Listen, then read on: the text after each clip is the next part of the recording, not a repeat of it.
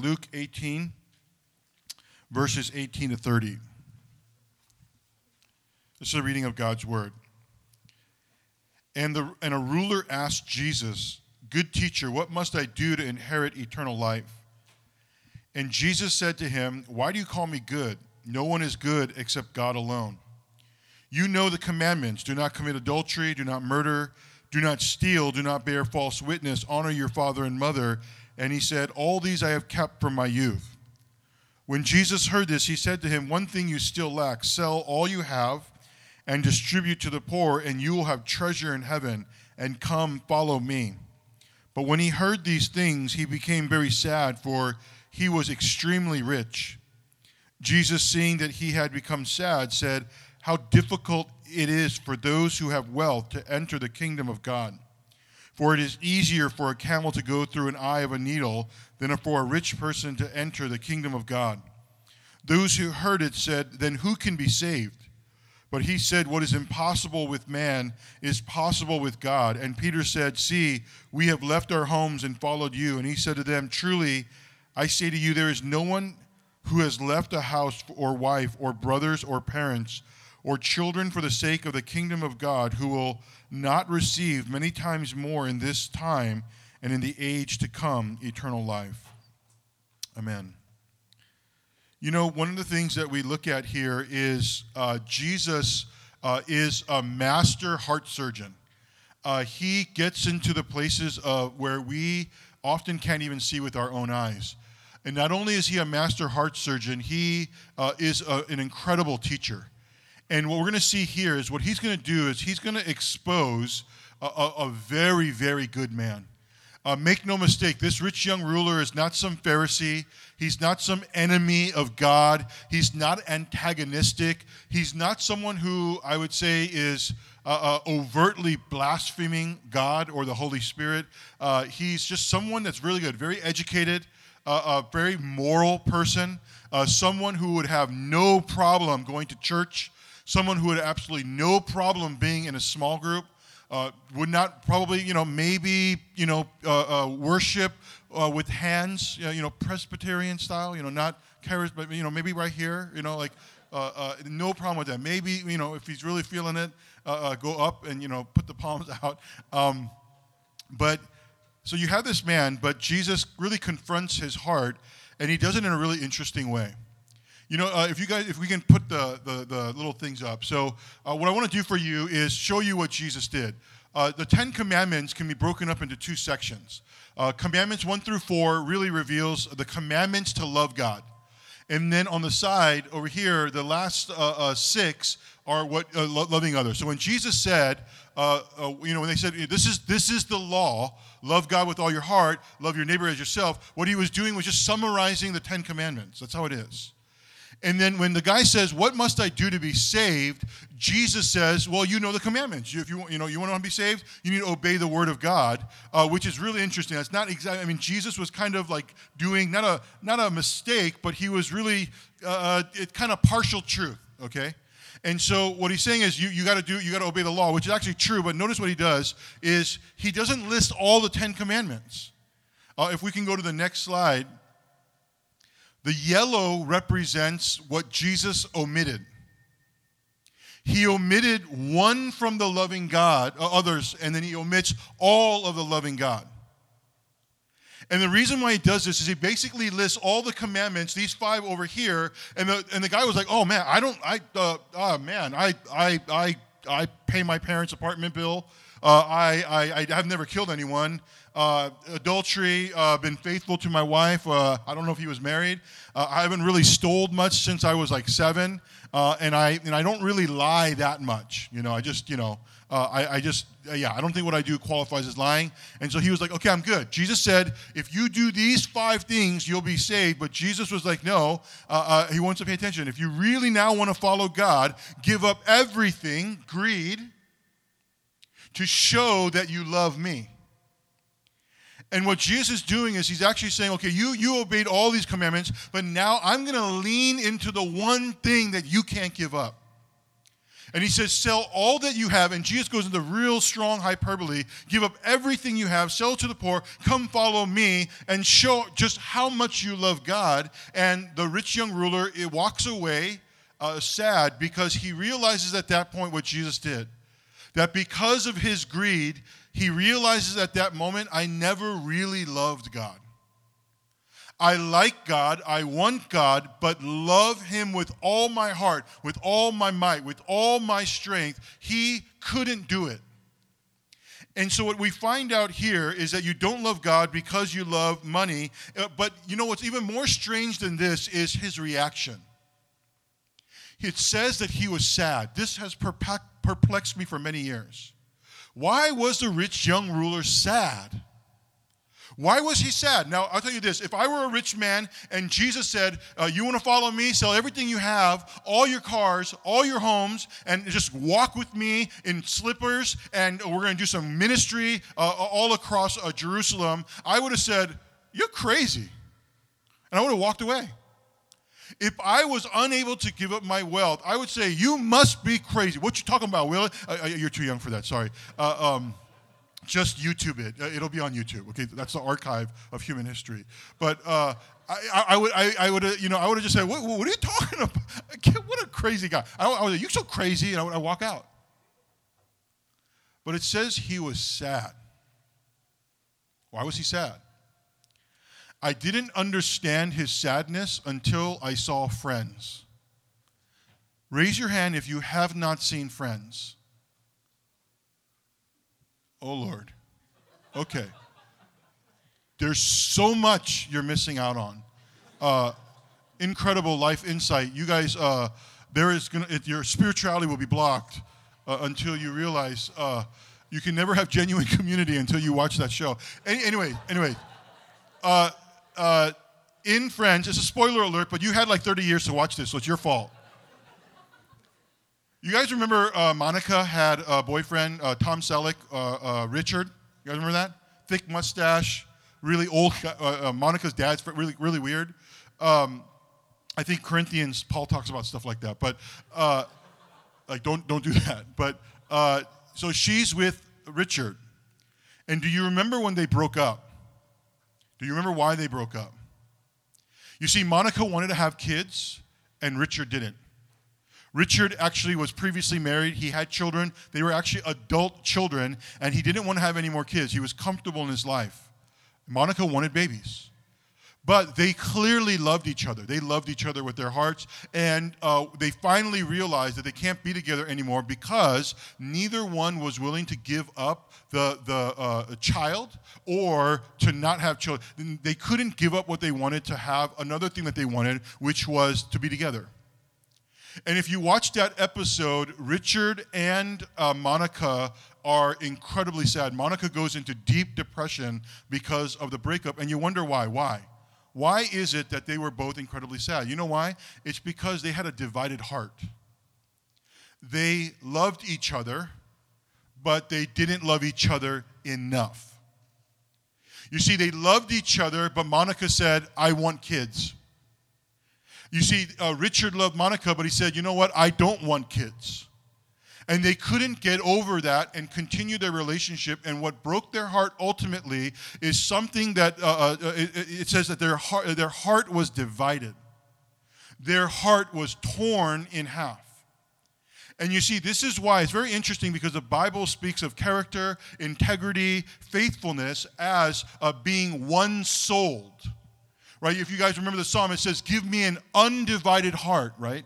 Give me an undivided heart, a heart that is not torn. Why? Because a heart that is healthy, a heart that is ready to move, is a heart that is undivided. It is singular in its focus, and this is everything in Christianity. This is the whole of Christianity. You know the difference between King Saul and King David was? King David was a man after God's own heart. Even though he slept with Bathsheba, he got Uriah murdered. He did one of the worst things you could ever imagine. I mean, sin after sin after sin after sin, but yet he was a man after God's own heart. Yet Saul, who made a few mistakes that were actually more understandable than King David's mistakes. But why was King Saul seen as so wicked? Well, you got to go back and look at the children of Saul to know why he was kind of an enemy of God at the time. And the reason why is because he had many sons, but two in particular are interesting. There is one son that he named Jonathan. My son's name is Jonathan, so I know what that name means. Yo is the abbreviation of Yahweh. Natan is gift. So it is this son is a gift from Yahweh. Now, beautiful name. But he also had another son called Ishbosheth. That's probably not what his real name was. Ish is man, Bosheth is shame, and a lot of scholars believe that that was kind of glossed over, that there was no way the king of Israel actually named him what he really named him. The real name in earlier manuscripts is actually Ishbaal. He had a son that is a gift from Yahweh, and he had a son, a man of Baal. So what King Saul did was he hedged his bets on gods. He says, you know what, Yahweh, I like Yahweh, but you know what, Baal, he seems to be working out with some people, so I'll dedicate one son to Yahweh, one to Baal. That way I'm covered. All my losses are covered. Whichever one is the true God, I still stand to be blessed. And so you see over and over again, the Bible talks about the undivided heart versus the divided heart. And the reason why this man was sad was because his heart was torn. He did not hate God. He did not hate church. He did not hate the Bible, but he did not love it enough in order to give up all that he had for the sake of the gospel. So he's sad. You see, for us, many of us have divided hearts over different things, and you know this, right? Let me give you an example. I joke about it a lot, but I'm overweight, okay? I wish I lived in Texas because there I'm medium, okay? When I go to Minnesota to pastors' conferences, I'm like slim fit. But I happen to be, by the grace of God, maybe the hand of God against me, I'm an Asian man in Los Angeles. It's the worst place to be. And, so, one of the things I can tell you where I'm torn is I want to lose weight, but not really, Yesterday, when I was here, every day I ate the vegetarian option. No, I want to lose weight. But it was rough. So I started picking at the fries of church members here. And then afterwards, me and Mike would go out and eat, carne asada. I had a little gift basket. I ate beef jerky last night, Flamin' Hot Cheetos, Oreos. So I want it. I do. I really do. I look at my old pictures. I was amazing. And I want to lose weight, but I really don't. And I'll tell you this, one thing is when you really want both, and because of that lack of commitment, it makes you sad. It does. And so I can tell you that. I mean, and what I do when I'm sad is I eat more, And so over and over again, so for me, it may be weight. For you, it may be something else. But regardless, we actually do understand the sadness of the rich young ruler. A divided heart. Very interesting how God created the human soul, that when our hearts are divided, we become sad. And because of this, Jesus goes on to say something, that it is very difficult for rich people to enter the kingdom of God. He says it's, in fact, easier for a camel to go through an eye of a needle. And why is it difficult? Well, I have a father who is very wealthy, okay? I gave up a lot of money to become a pastor. Okay, I was set to inherit my father's business. I found out how much it was worth, and I was like, oh, man. Should have gone into the business first, then become a pastor, like Creflo Dollar or something like that. But, I had a dad who was, my dad had a jet. It was crazy. But I was like, I don't want that. I want to follow Jesus. And then later I had kids. I was like, oh, maybe a little bit of that would be good, These freaking kids are so expensive. But so I've been around a lot of rich people, and it makes a lot of sense why it's hard for them to enter the kingdom of God. It's not because God hates rich people and he's underdog. He's all about the underdog, but it's simply because the more money you have, the more you think you don't need God. And practically speaking, it's very easy to think that. God didn't God didn't sell the house to start the business. God didn't, fire the right people and hire the right people. I mean, that was me. I did that. And so it's very easy to get into that delusion. And so it's really hard for rich people to enter the kingdom of God because of the security, comfort, and respect that comes with having a lot of money. I've been, ever since I left my dad's house, I've been very poor. But I remember one time I got this Citibank a diamond card. It was free. There's no annual fee, but it was black. And so when I went to K-Town and I would buy it, people thought it was the black card. The one where you have to spend a minimum of $500,000 or $250,000 a year. And so I would get treated differently. It was my only time I got a taste of like what it's like to be rich. And so I would go to a cafe and the girl would be like, "Hey, can I get you anything else?" And I was like, "Hey, I like this. I really like it. Hold on to that card. Keep talking to me like that." And then when I had like 3 credit cards, but I got rid of all of them. I was like, "Forget that. This is the card." And then Citibank just got rid of it. They sent me this blue thank you card, and I handed that to the same girl, and they're just like, "Whatever, fat boy." And I called Citibank. Why? Give me back that black card. And they're like, "No, sir, sorry, you don't call. You don't spend enough." And like, it's like, you don't need that card anymore. We're giving you a thank you card. Just be grateful. We give you the thankful card. And so I used the blue card. No love, because it looks like an ATM card. It's like,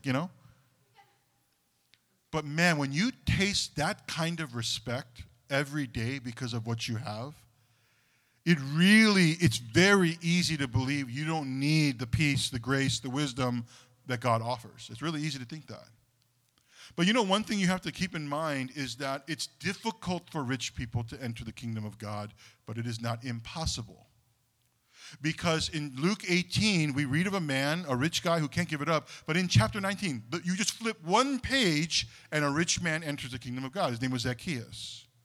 So what we learn is that it's difficult, but it's not impossible. But it is impossible for one group of people to enter the kingdom of God.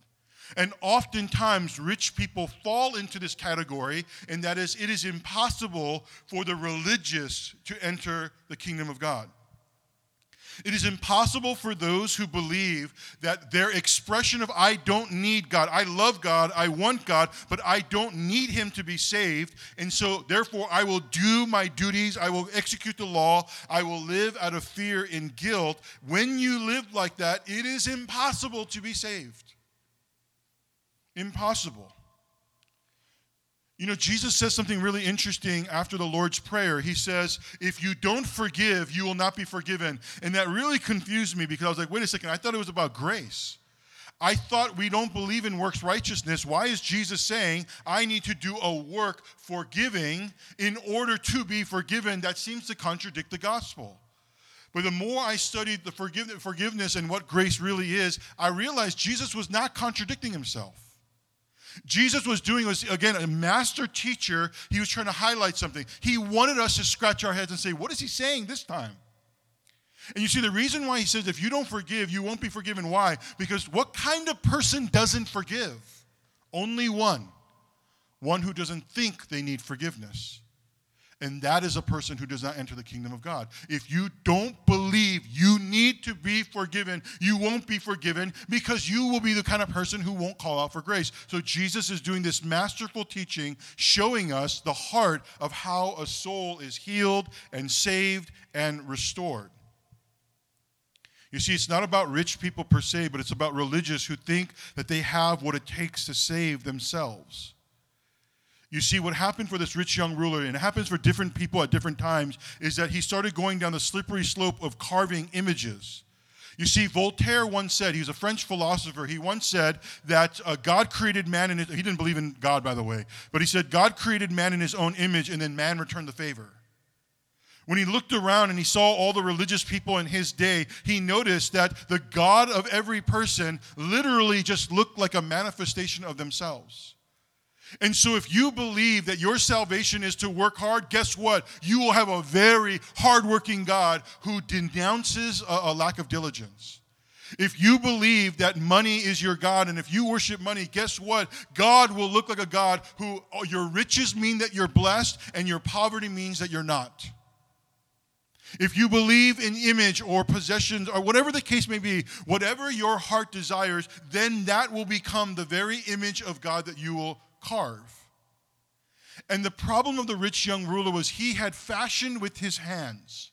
He fashioned with his heart. I would say that he fashioned with his desires an image of God that was simply not true. And Jesus confronted that desire. He confronted that idol. He confronted the manifestation of a false God. And this man was unable to give it up in order to follow. And so I want to tell you this, as a church, you and I, we have to be very, very, very careful today with the second commandment.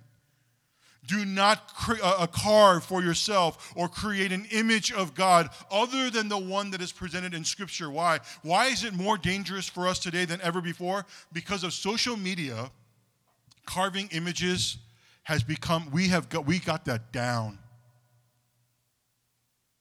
Do you realize we can shave off 20 pounds just by camera angle? Huh? 250? 200. 250, 200. You guys see that like viral video of that Korean girl that's like, I've done that like 15 times. It's amazing. I went to a restaurant. It's called Major Domo. David Chang's a famous chef. Some friends took me out. They wanted to treat us out for dinner, and so we went. And there was these two chefs. My friend was a chef, and then we went to go see David Chang's new restaurant. Two big guys, but I'm really big too. But I didn't want to look big, and so right before the picture, 1, 2, 3, I take a step back, and everyone was like, "Dude, did you lose weight?" You think about the food that you eat, all the vacation photos, your life looks pretty amazing when we all know it's not. We can carve images like no other generation because we have the tools that are actually a gift. I'm not anti-social media, but we have technology. We have tools now. We have filters. We have things that make it so easy to kind of gloss over our blemishes. And so as such, maybe perhaps you and I, even more so than the rich young ruler, we have to be weary of this idea of religion and fashioning God after our own image. Now, why am I talking about this? What does this have to do with wounded healers? The reason why I'm bringing this up is because religion will create the greatest wounds between you and God. If you believe in somehow, and I'm not talking about, I know we sing about grace, we talk about grace, but I'm talking about putting a microscope to your heart. Where do you really believe in grace? I always thought I was a gospel preacher. I thought I was going to be an amazing dad, and I got to tell you, my heart was tested with my kids. Man, I remember my kids brought home their first B, and they were like in 3rd grade. I was like, "What's wrong with you?" Seriously, like, you have an advantage here. My parents didn't even speak English. I got some good vocabulary. Sure, I scored 480 on the verbal SAT, but that's different. I really did, 480. It's like illiterate. Sorry, side note. SATs, so back in the day when I took the SAT in the 90s, there was this thing called reading comprehension. You had to read through it and answer a bunch of questions. And I remember I would read the whole thing, and then the question would say, what is Jan's relationship to Mary? And I was like, who the hell is Mary? I didn't even read Mary. Like, where is Mary? And I would go look for Mary, and then time's up, and I couldn't answer all my questions. 480 on verbal. Immigrants score higher than that. But I remember watching my kids, whether it be their behavior, sit up straight, don't talk back, do it. And all of a sudden I realized I'm a little Pharisee machine, a school of Pharisee.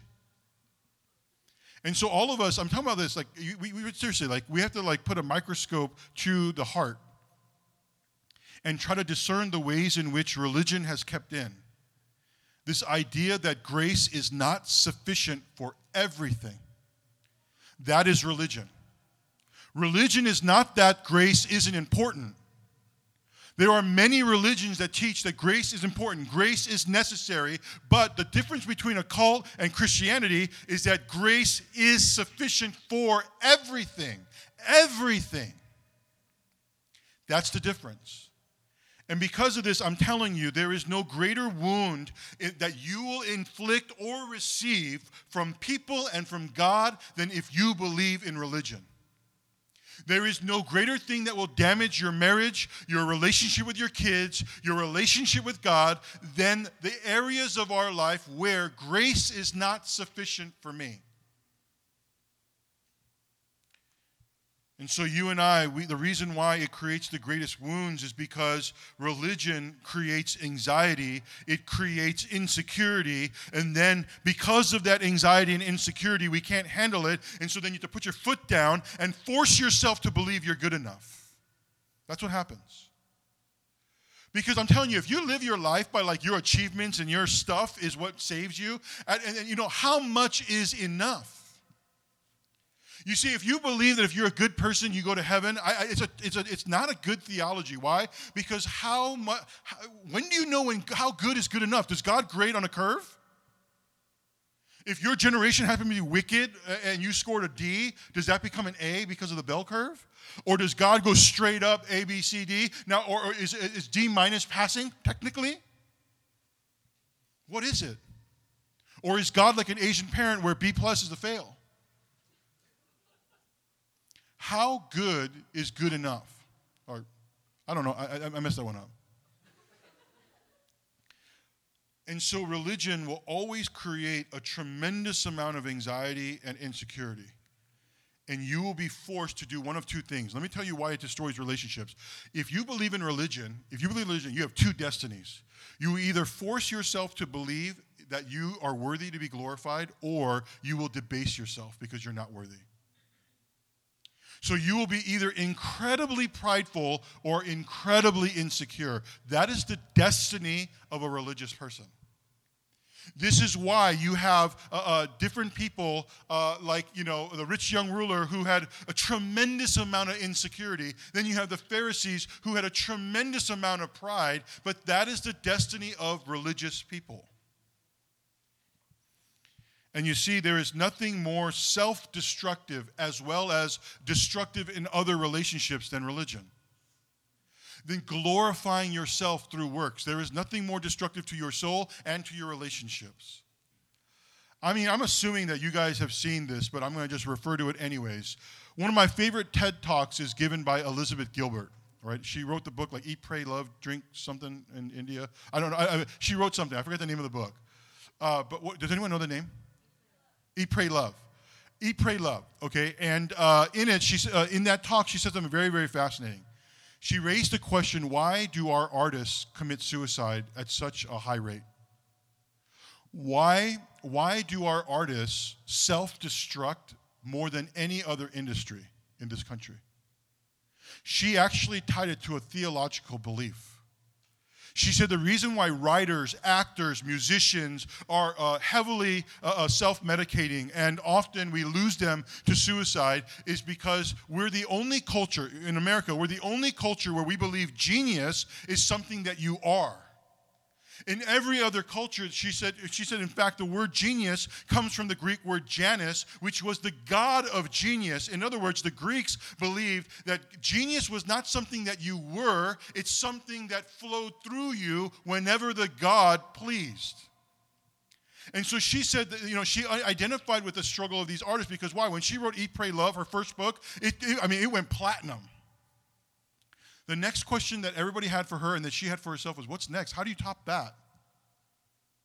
Is your career all done? I mean, how are you going to sell another book? And so she was wondering this, and she said this is exactly why people in the arts industry, they self-destruct. Why? Because they put the pressure on themselves to be a genius. Now, she's not a Christian, but I think there's a lot of overlay here.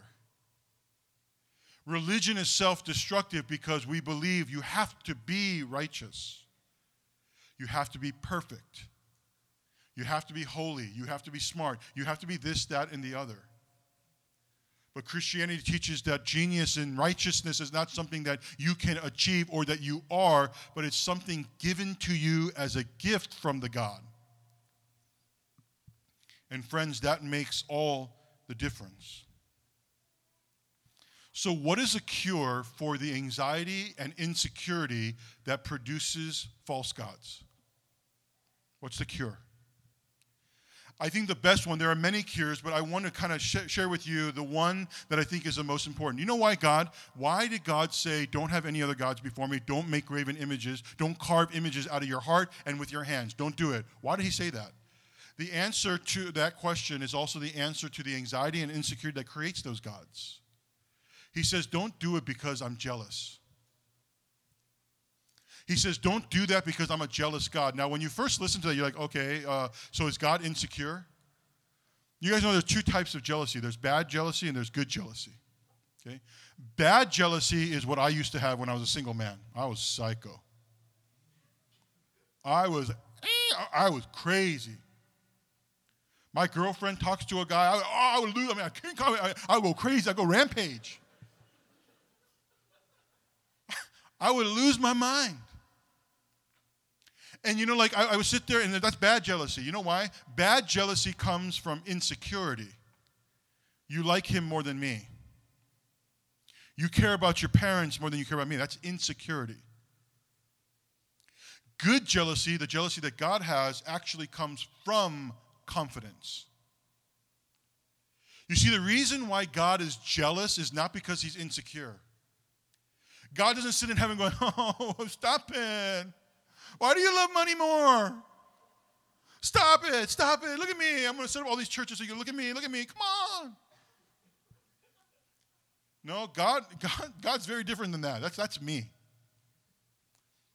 Maybe that's you too. Raise your hand if you're psycho. Don't do it. My wife, it used to make me really sad that she was never insecure. I go talk to a girl and she'd be like, hey, let's go. I'm like, I'm like, why am I so crazy? God is not jealous because he's insecure. He is jealous because he is zealous. God is jealous because of his zeal. His zeal is manifest in the one thing that differentiates him from every other God in this universe. He's the only God who, because of his zeal, pursues. Every other God must be pursued. Only the God of Scripture pursues his people. That's the difference. I'm really into this podcast called How I Built This on NPR. And I was listening to the one on edible arrangements. I can't stand. If you ever send me edible, I'm going to be pissed, okay? That stuff looks weird to me, okay? I want my fruit to look like fruit, and I want my flowers to be flowers. I don't need that mix, merge. That's weird. But the owner of Edible Arrangements said one of the greatest advices he received as a businessman was from his mom, who said, never chase money because money runs faster than you. And in that same way, she's not a Christian, by the way. Gosh, how come all the Christians suck and all the people who aren't Christian have such great insight? But this woman understood something very fundamental about the human soul. That there is a uniqueness between God because he is jealous because he is zealous. He is zealous because he pursues. And all the other idols are not to be chased because they run faster than us.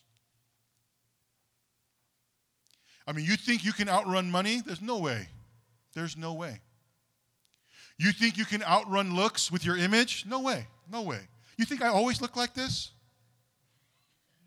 You think you can outrun like your emotions? You think you can outrun your loneliness? You think you can outrun these things? You can't outrun these things.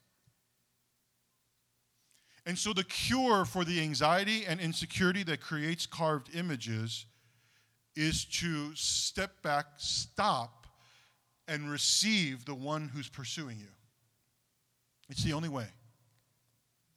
And until you stop chasing after these things and allow God and to acknowledge his pursuit of you and turn and acknowledge that pursuit, we will never end the cycle of religion in our life. You see, because the one thing about God, the reason why he's jealous is because God is telling people, ain't no one going to love you like me. Jesus, when he died on the cross, was like, ain't no one going to love you like me. Do you know why I became a Christian? I became a Christian because I studied a lot of world religions. And very quickly, I'm not the smartest guy in the world, but I do have an aspect of intelligence that God planted. It's a small part of my brain. And the one thing I'm good at is I'm good at reading patterns. It's one of the reasons why I'm able to tell jokes. It's because I see patterns really quickly.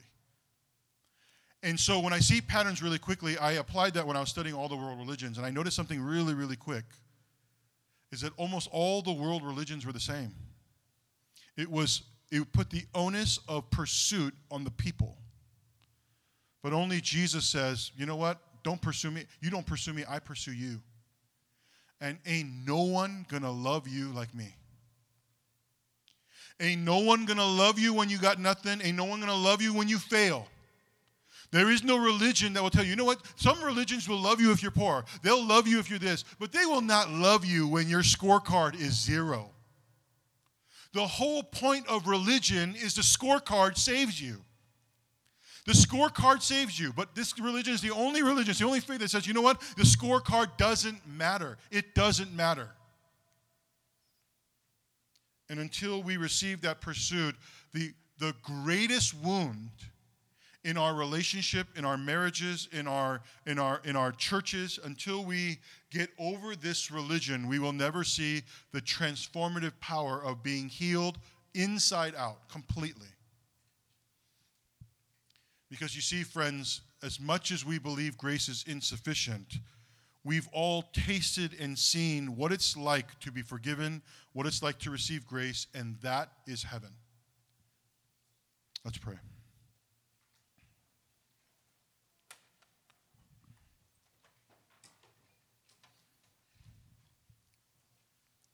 Father, for 3 days we've been looking at what it means to be a wounded healer, focusing on primarily on the wounds that we have in our relationship with you. And Father, I realize that a part of today's message, I was a little, not abstract, but I didn't really lay out practical application for the church. So I pray that as we have kind of read and studied the life of this rich young ruler and the implications it has on our relationship with you and other people, Holy Spirit, I pray that you would help us receive, acknowledge, and embrace the pursuit of you over us. God, we can't do this on our own. I know this church, and I know that for myself, when we walk out these doors, we cannot make ourselves acknowledge the pursuit.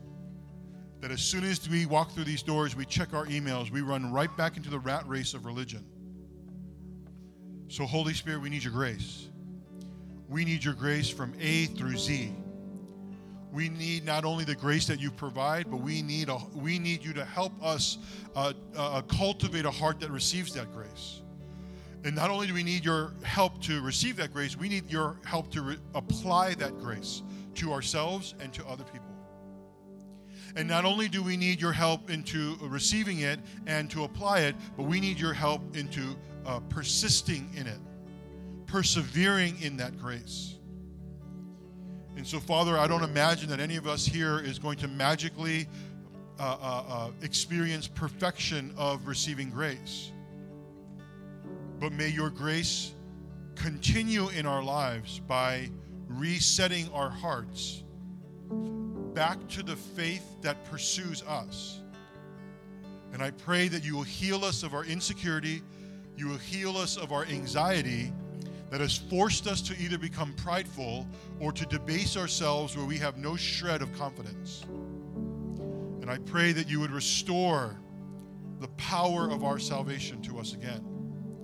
And in doing so, may you heal us and use us to heal others. In Jesus' name we pray.